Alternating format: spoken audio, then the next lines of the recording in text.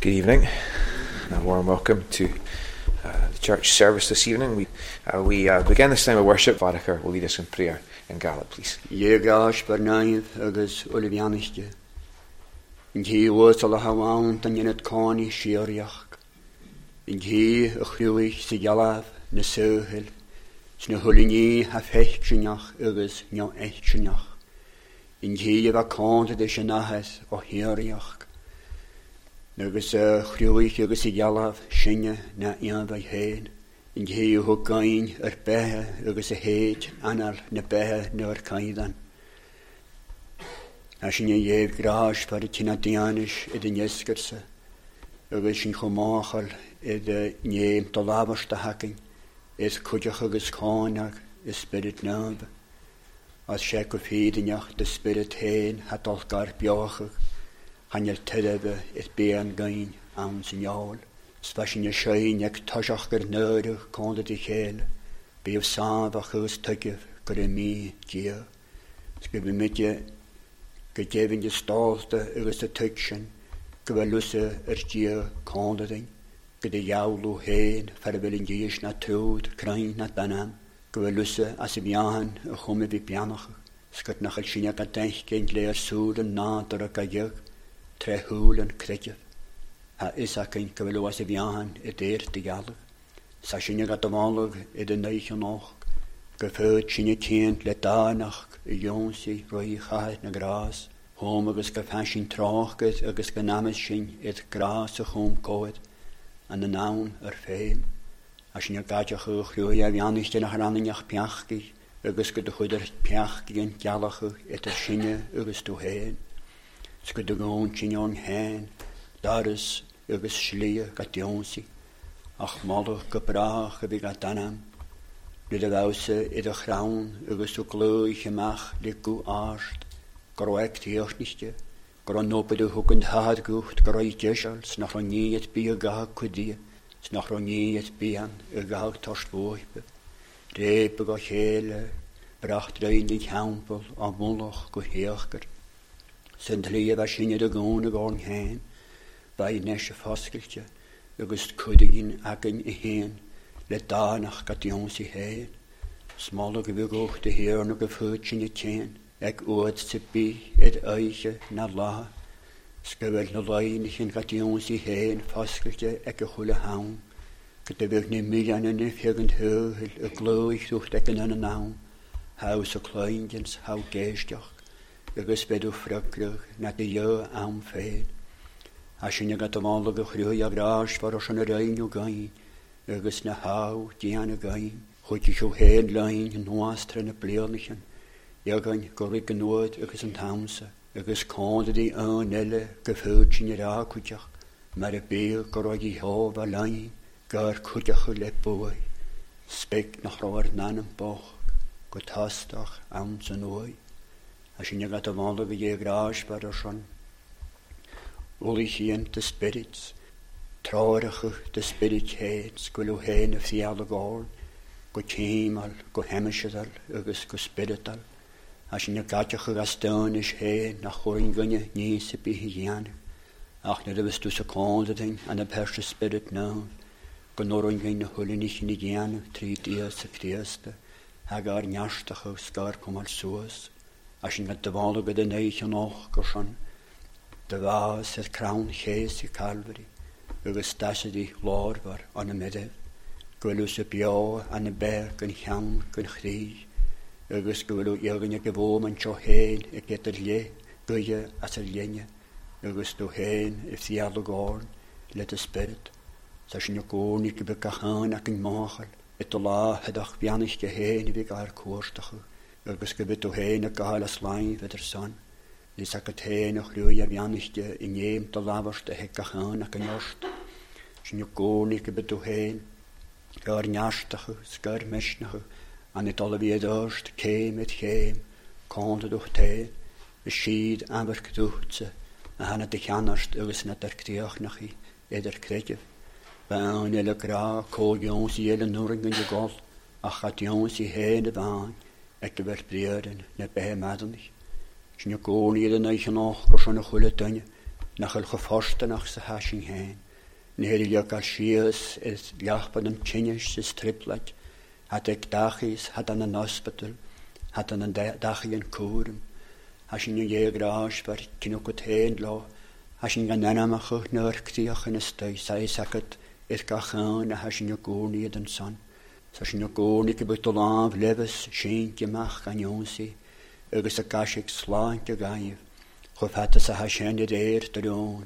Agus de hal biamisch te heen. Hashing je koornie schon liech in een spaneltrammen.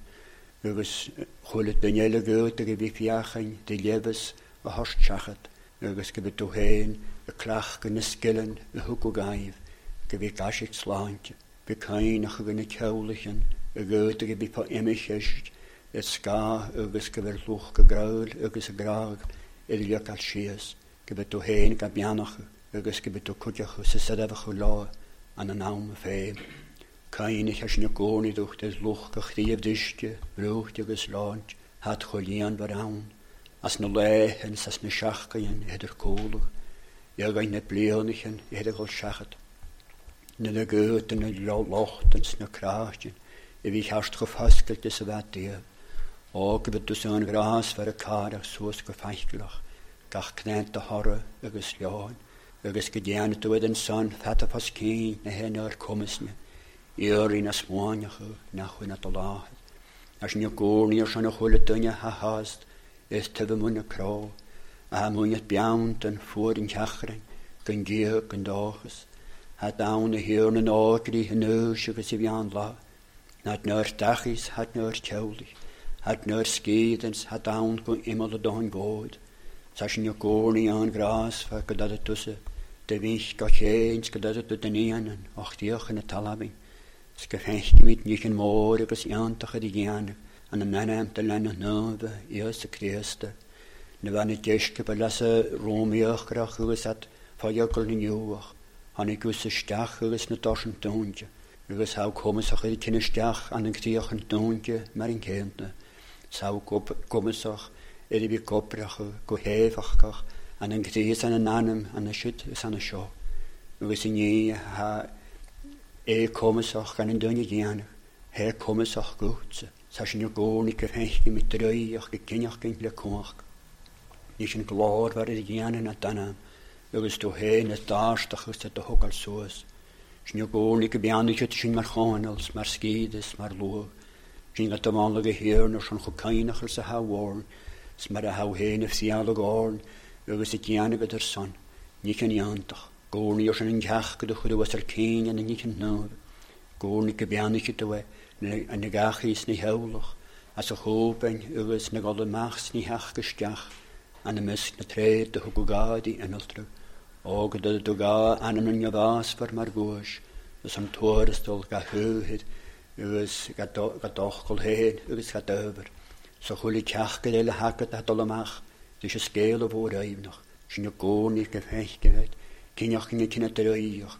Schiel man roiach gehede chur de bianach. Agus to heen nog rui a graas voor het orste faas. Na dauma agus oosel heen. Bianach in je nesje konde de hele. Bi heen het al de hasach gaal, maar hij spdust in een slee. Smar in jees en ha kommensach en een hulle niet nog gegaan koktier. Maar ik ging jou veemorn. Bi al het hasach gaal, amskach keem.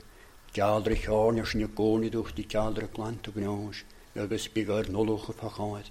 Ne gote gebied hasach gaal. Die agus gleesing van hen agus nabel in hador. Klantsin an eber kanding. Den traag get eder nanemen pochke. Agus magin ko gras var nulle fjachgien. Sne hulle skacht die eerste. Amen. If we could turn please to Habakkuk chapter 2. And we'll read the whole of this chapter. You remember from last week, those who were here, that Habakkuk, he is burdened for his people, the nation of Israel, and he prays, essentially he prays for revival. He asks that God will he'll move again, that he'll hear the complaint about the state of the nation, and then the answer comes from God, which is an answer that's alarming to Habakkuk, that God's going to use another nation to bring a whole lot of difficult things into their experience, which will ultimately bring them back to God. And Habakkuk, he's processing this. He's coming to terms with the fact that God is sovereign, that he's working, even in the storms, even in the hard times. And he realizes that, he accepts that, but he's still wrestling. He's wrestling with God in prayer because it's hard to live in the world that he's living, where he sees violence, injustice, all kinds of difficult things. He knows God's in control, and he's asking God to be at work. And so Habakkuk, at the end of chapter 1 into the beginning of chapter 2, says, I will stand at my watch and station myself on the ramparts. I will look to see what he, that's God, will say to me, and what answer I am to give to this complaint. Then we have the Lord's answer in verse 2. Then the Lord replied, write down the revelation and make it plain on tablets, so that a herald may run with it. For the revelation awaits an appointed time. It speaks of the end, and will not prove false. Though it linger, wait for it. It will certainly come, and will not delay. See, he is puffed up. His desires are not upright, but the righteous will live by his faith. Indeed, wine betrays him. He is arrogant and never at rest, because he is as greedy as the grave, and like death is never satisfied. He gathers to himself all the nations, and takes captive all the peoples. Will not all of them taunt him with ridicule and scorn, saying, woe to him who piles up stolen goods, and makes himself wealthy by extortion? How long must this go on? Will not your debtors suddenly arise? Will they not wake up and make you tremble? Then you will become their victim, because you have plundered many nations. The peoples who are left will plunder you, for you have shed man's blood. You have destroyed lands and cities, and everyone in them. Woe to him who builds his realm by unjust gain, to set his nest on high, to escape the clutches of ruin. You have plotted the ruin of many peoples, shaming your own house and forfeiting your life. The stones of the wall will cry out, and the beams of the woodwork will echo it. Woe to him who builds a city with bloodshed, and establishes a town by crime. Has not the Lord Almighty determined that the people's labour is only fuel for the fire, that nations exhaust themselves for nothing? For the earth will be filled with the knowledge of the glory of the Lord, as the waters cover the sea. Woe to him who gives drink to his neighbours, pouring it from the wineskin till they are drunk, so that he can gaze on their naked bodies. You will be filled with shame instead of glory. Now it is your turn. Drink and be exposed. The cup from the Lord's right hand is coming round to you, and disgrace will cover your glory. The violence you have done to Lebanon will overwhelm you, and your destruction of animals will terrify you. For you have shed man's blood. You have destroyed lands and cities, and everyone in them. Of what value is an idol, since a man has carved it, or an image that teaches lies? For he who makes it trusts in his own creation. He makes idols that cannot speak. Woe to him who says to wood, come to life, or to lifeless stone, wake up. Can it give guidance? It is covered with gold and silver. There is no breath in it. But the Lord is in his holy temple. Let all the earth be silent before him. Amen. And may God bless that reading of his word to us. Well, if you could turn back to Habakkuk chapter 2, please. As we go there, we'll pray. Heavenly Father, we thank you again for your word. We thank you for this book of prophecy, this mysterious man, Habakkuk, that we know so little about. And yet we thank you that the message that was given to him, the prayer that was given to him, is a prayer, and it's a message that very much applies still to us today. We know to differing degrees what it's like to live through stormy times. Sometimes that's in our own personal experience, and sometimes, and especially at this time, we are conscious it's the state of our nation. And so, Lord, we thank you that you guide us and you lead us, you direct us, you teach us how to pray in the midst of these times. And Lord, we thank you for the clear revelation in this book that you are the God who is still in control, the God who is always working out your purposes. You are the God who hears the prayers of your people and who loves to show to us mercy and grace as we cry out to you for it. We thank you, Lord, that your call upon our life is not a call where we are forced to follow a legal code in order to achieve a standard high enough to qualify ourselves for your presence. We know that we could never, by our own efforts, do such a thing. We are sinners, and you are the God who is holy, holy, holy.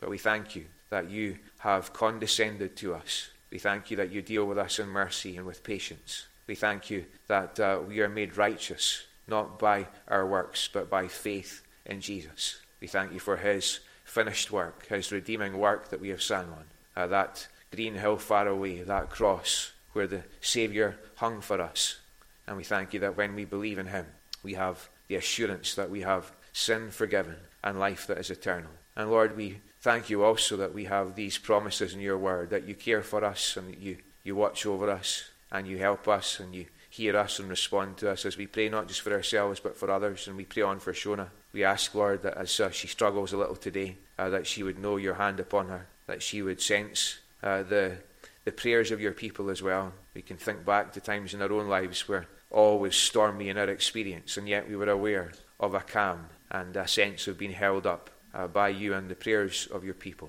And so help us to be faithful in prayer for Shona, and help us to keep on bringing her to you. We ask, Lord, that you would protect her. We pray that this infection would be driven back. We pray that what needs to happen in terms of the changing of the drain would be possible. We pray that her strength would increase. We pray for her healing, Lord, if that be your will. We ask, Father, that in the midst of everything, that she and the family with her would know your presence, your peace, and your hand upon them. So hear our prayers, and as we open your word now and study it, we pray that you would help us, that you would open our eyes, unblock our ears, clear our cluttered minds, cleanse us from the sin of our hearts, empty us of self, fill us with the Holy Spirit, and enable us to be those who are expectantly waiting to hear your voice, as your servant Habakkuk was. And we pray this in Jesus' name and for his sake. Amen. Sometimes we find ourselves writing a letter or sending an email. And if we're honest, although we send the email or write the letter, we don't always expect to get a reply. Sometimes we write a letter maybe to a VIP, to a celebrity, a fan letter.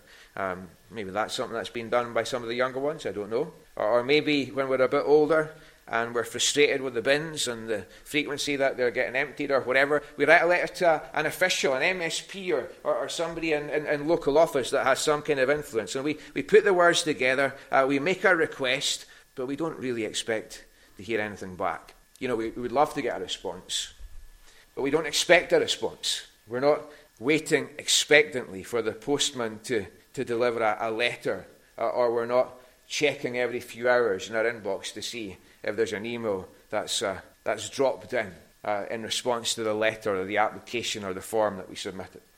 And sometimes when we pray, we can pray without expectation.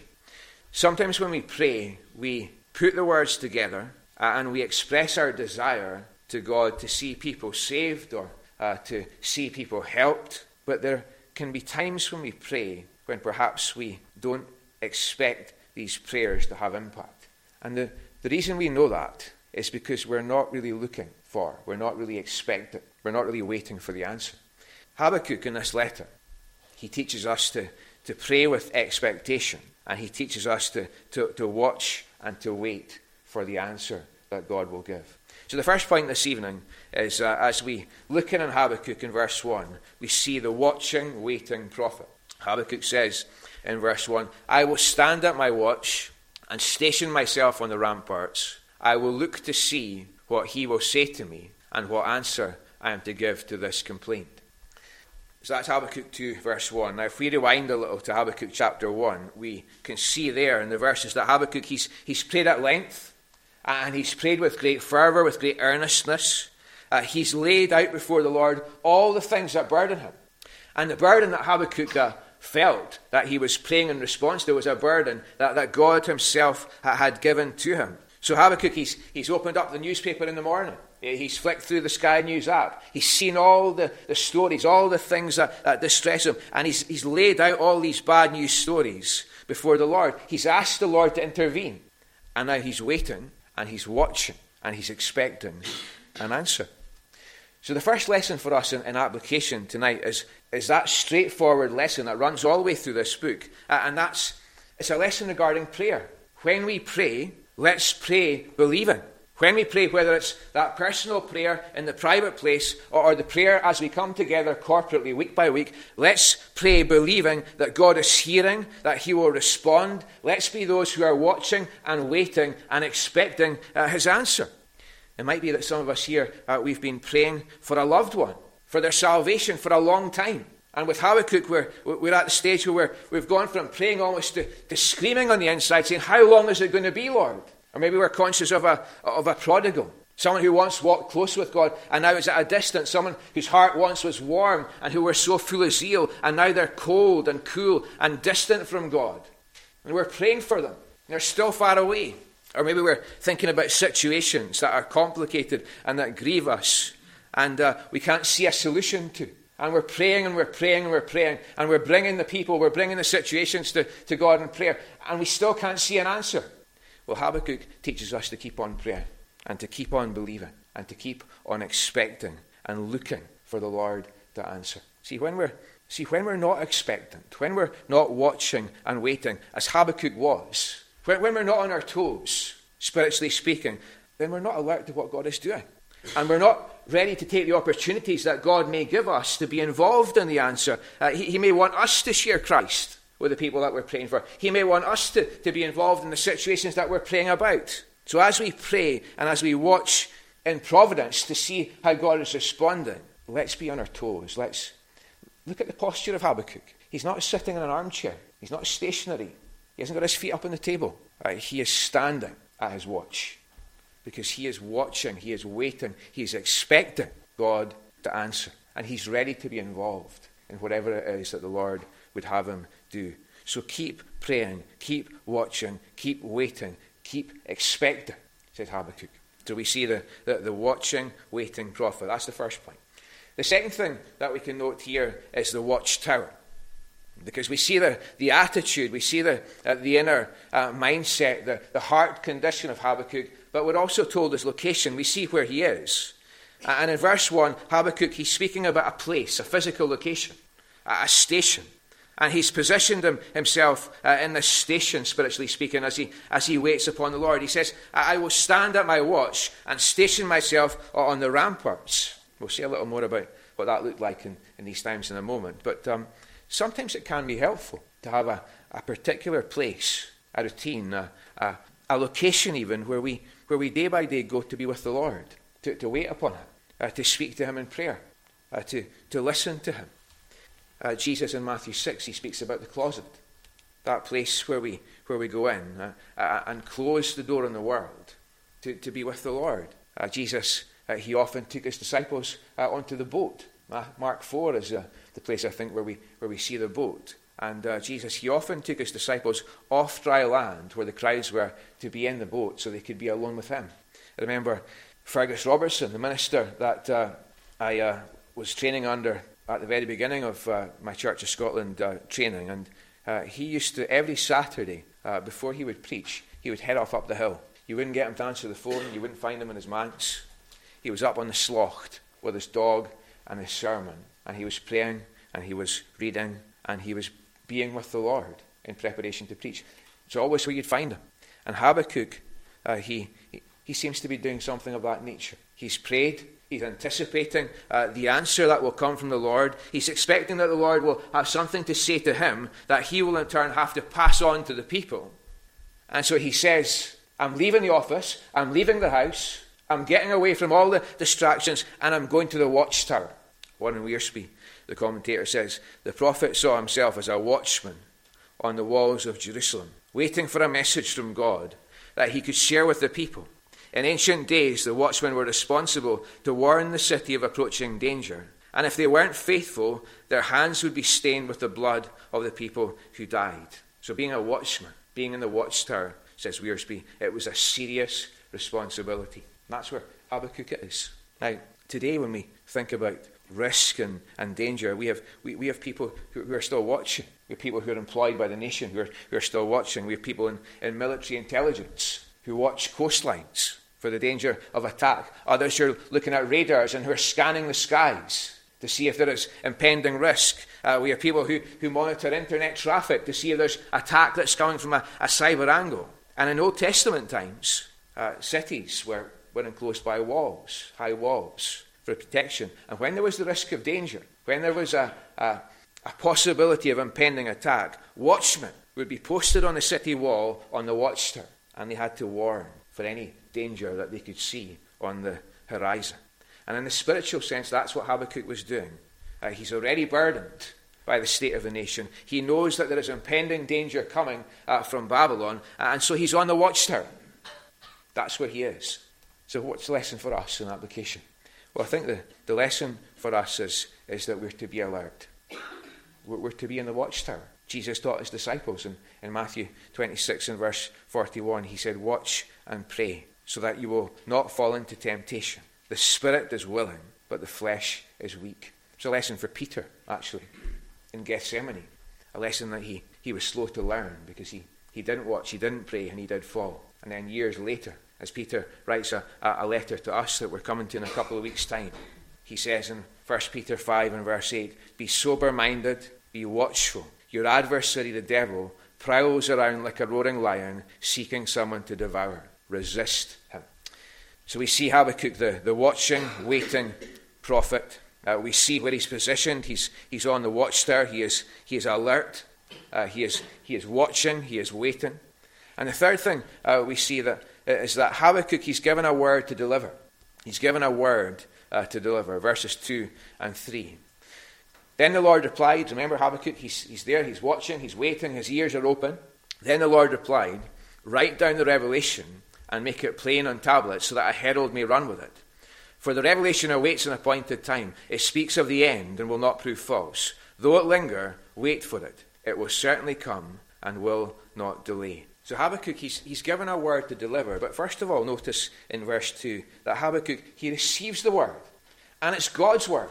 And God simply gives him the word. Habakkuk, he's not a co-writer in this. This is a word that is from God. It's not the result of some mystical dialogue. God reveals his word. Habakkuk's task is to receive it and to make it plain and to pass it on to heralds who will run with it.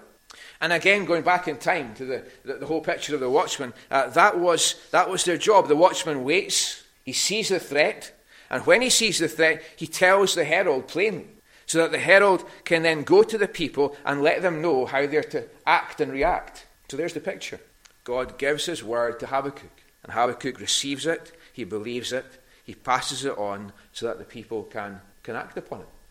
And we have the same task. All these years later, we have the same task. We have received God's word. Not in the same way that Habakkuk received it. We haven't received God's word directly. We haven't heard it, an audible voice in our own ears. But we have the word through the apostles and the prophets in the Bible. And just as Habakkuk wasn't to interfere with the word or add to it or take away from it or edit it or tone it down or ham it up, we have to follow his lead. All these years later, in a culture that admittedly is not very tolerant of God's word, we have to follow Habakkuk's lead. The Bible is God's word, and our place is to receive it and to believe it and to run into the world like heralds and tell people plainly the truth of it.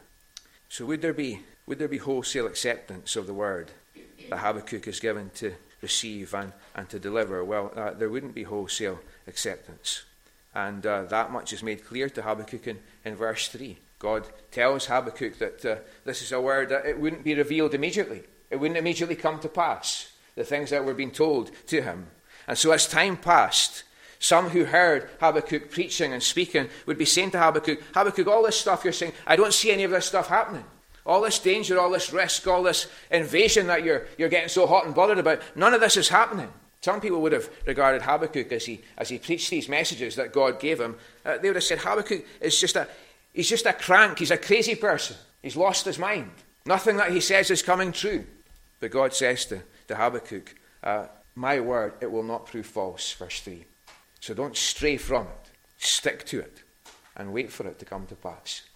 And that word to him is also a word for us as we deliver God's word, not necessarily from a pulpit, but in our workplaces, amongst our families, in our friendship groups, as we deliver God's word, as we tell people about Jesus, then we're going to need perseverance, we're going to need patience, we're going to need backbone. Because there's many people who will still say, and who are still saying today, you're a crazy person if you believe this gospel in this day and age. Why are you talking about Jesus? We don't want to hear about Jesus. Why do you keep going on about this cross? All these things that allegedly happened 2,000 years ago. Why do you keep banging on about this stuff? Why are you talking about this? Why are you telling us about Jesus living and dying and rising and returning? Where is he? 2,000 years have passed. Where is he? There is no shortage of people who will say to us, Jesus is not coming back. There is no heaven. There is no hell. There's nothing. The word you're telling me is nonsense. As Gordon and others visited over in US this week past and on mission, that was a response that they heard many times. What do you think happens when you die? Nothing. There's just nothing. And the whole gospel is swept aside. And as we face that time after time, the temptation for us is either to edit the message so it's a little more palatable for the culture, or just to go silent and stop being a herald. That's the temptation. But Habakkuk teaches us to deliver the word of God. Habakkuk teaches us to tell people about Jesus and the need to trust him. Tell people about eternity, that this is not all there is. And that when we die, there's not nothing, there is something. There is either heaven or hell. And if we want to get to heaven, we have to believe in Jesus. And if we don't believe in Jesus, hell is the place that we have been warned about, that we will find ourselves in. Tell people that word, says the Lord, even as early on here in the Old Testament as through Habakkuk. He's given a word to deliver. And the principle, the message that we get here is that we also are given a word to deliver. Fourth point is that the word that Habakkuk is given to deliver is a word that calls people to faith. Verses 4 and 5. In verses 4 and 5 we see a real contrast. We see the righteous and we see those who are wicked. It's an echo of Psalm 1 almost. And we see there in the verses, see, he is puffed up. His desires are not upright. That's the wicked. But the righteous will live by faith. Indeed, why betrays him? He's arrogant and never at rest, because he is as greedy as the grave, and like death is never satisfied. He gathers to himself all the nations and takes captive all the peoples. And so we have this contrast here. We have the righteous and we have the wicked. And the wicked, they're puffed up. They're full of pride. They're full of self-confidence. They're arrogant. They're restless. They're full of wine. They're full of greed. They're full of violence. And God says through Habakkuk, that's not the way to live. So how are we to live? What are we called to do? And we have the answer there in verse 4. The righteous will live by faith. And that's a verse that rings bells for us, because it's a verse that's imported into the New Testament, and we can think of it popping up in various places. Paul uses it twice. He quotes it in Romans 1:17. He quotes it in Galatians 3:11. We find it again in Hebrews chapter 10 and verse 38. So this is a key verse. How are we made righteous? How can we be accepted by God? How can we be saved? Well, it's not by works. It's not by religion, but it's by faith. It's by faith in Jesus. Ephesians 2 verses 8 and 9, these familiar verses. It's by grace you've been saved, through faith. And this is not from yourselves, it is the gift of God, not by works, so that no one can boast. And so God, through Habakkuk, he calls us to faith. Hebrews 11 and verse 6 says, without faith, it's impossible to please God. And if we're saved, if we are righteous in and through what Christ has done, if we are Christians, one evidence that we are saved is that we have a desire to please God. We have a desire to live by faith. So we see all the things that are listed in these verses, pride and greed and arrogance and violence. And we know that these are things that can rise up within our hearts. If we're Christians, if we want to please God, day by day by day by day, we put these things to death. We turn from them. We seek with God's strength to kill them, because we want to live by faith. And in Hebrews 11, we're given a whole list of examples of people who live by faith. Abel and Enoch and Noah and Abraham and Sarah and Rahab, and the list goes on. And yet we know from even a short study of these lives that they were people who all failed in many ways. So the perfect example of living by faith is Jesus. And our calling is to trust him. Our calling is to try to live like him. That's what we sang. The hymn that we sang that finished with these words, that we trust in his redeeming love that we see on the cross, and we try his works to do. So Habakkuk, he's the watching, waiting prophet. He is on the watchtower. He encourages us to be on the watchtower. He is given a word from God that he doesn't interfere with. He doesn't corrupt in any way. He doesn't distort. He just delivers it. And it's a word that calls God's people to live by faith. In our terms, we're believing in Jesus. And the final thing, very, very briefly, is that Habakkuk, he delivers a word that warns of judgment. And I don't have the time, and I didn't intend to go through this in depth anyway, but from verse 6 to the end, we're given a list of woes Wiersbe says, to the faithful Jews in the land, God would be a refuge and strength. But to the godless Babylonians invading the land, he would be a judge and eventually punish their sins and give them what they deserved. In this taunt song, God pronounces woe. And so in this last section, we have a clear and serious warning of judgment for sin. So what kind of sin do we read of in these woes that we're warned of? Well, we read about pride, and we read about greed. We read about self-aggrandizement. We read about violence and idolatry and exploitation and covetousness and extortion and drunkenness. We can scan through the list of these verses, and we see all the detail of all the sins that God gives Habakkuk to list. And all I want to note about this list is how contemporary it is. And this is a letter. This is a book that's 2,700 years old. And yet everything that we read of in terms of the sins of that age still dominates our world today. We battle with these things in our own hearts. And so the word that's warning of judgment through Habakkuk still applies to us today. And we tend to think that woes are very Old Testament. But if we fast forward to the passage that we read this morning, Jesus declared woes. Immediately before he declared rest, he declared woes. He began to denounce the towns in which most of his miracles had been performed because they did not repent. Matthew 11:20. Woe to you, Chorazin, he says. Woe to you, Bethsaida, for if the miracles that were performed in you had been performed in Tyre and Sidon, they would have repented long ago in sackcloth and ashes. But I tell you, it will be more bearable for Tyre and Sidon on the day of judgment than for you. And you, Capernaum, will you be lifted up to the heavens? No, you will go down to Hades. For if the miracles that were performed in you had been performed in Sodom, it would have remained to this day. But I tell you that it will be more bearable for Sodom on the day of judgment than for you. So Habakkuk delivered a word that he was given from God. And it's a word warning of judgment. And Jesus, where it was necessary, where he saw that there was resistance and not repentance, he delivered a word warning of judgment. And it may not be a popular message, but it's a necessary one. And it's a loving one. And Habakkuk teaches us to preach it. So let me finish just by saying there is grace offered to those who will receive it. Those who will live by faith. Those who will trust in Jesus. There is rest offered to those who, having felt the weariness of their sin, come to the Saviour in faith and repentance. But there is the warning of eternal woe and judgment. There is the warning of hell to those who will not repent and who will not believe. So repent of sin, says God through Habakkuk. Have faith in Jesus, says God, even through Habakkuk. In Christ alone, our hope is found. We're going to sing that in a moment. And can I just ask as I finish, can you say it? Is it your experience? All of us are sinners. Every one of us is a sinner. But there is grace offered.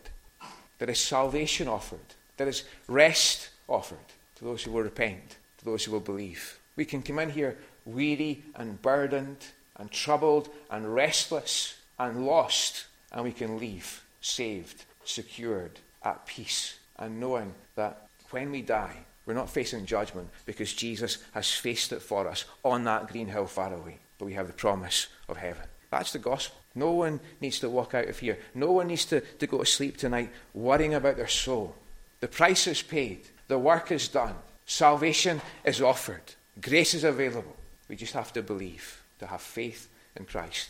Will you believe? Let's pray. Heavenly Father, we thank you for your word. We thank you for the clarity even in these letters. We see such alarming contrasts between those who are made righteous through faith. And we know that faith is not a faith in self or a faith in faith even. It's faith in Jesus. Habakkuk is pointing us forward to Jesus. We thank you, Father, that you sent your Son, that he lived, he died, he rose for us. Now one day soon he will return. And all who trust in him will go to be with him eternally. And those who do not trust, those who do not repent, those who continue to ignore and resist and defy him, will be separated from him eternally. We see such alarming contrasts, but we thank you that these contrasts are there to make it clear to us so that we will not hesitate, that we won't resist, we won't put off making a decision, but that we will simply come and say to you in prayer, Lord, forgive me for my sin. Lord Jesus, I believe that you are the Son of God, and that you died for me, and you rose for me. Please save me. We thank you that a prayer like that we can put our amen to even tonight, is a prayer that saves us eternally from the judgment that we're warned of, and brings us into the experience of grace, which we just taste in this world and know in full measure in the hereafter. So as the gospel is proclaimed, as that word is delivered to our own souls, give us faith, we pray, that we would believe in Jesus and be saved. And we pray this in his name and for his sake. Amen. And now may the grace of our Lord Jesus Christ, the love of God the Father, the fellowship of God the Holy Spirit, be with us all now and forevermore. Amen.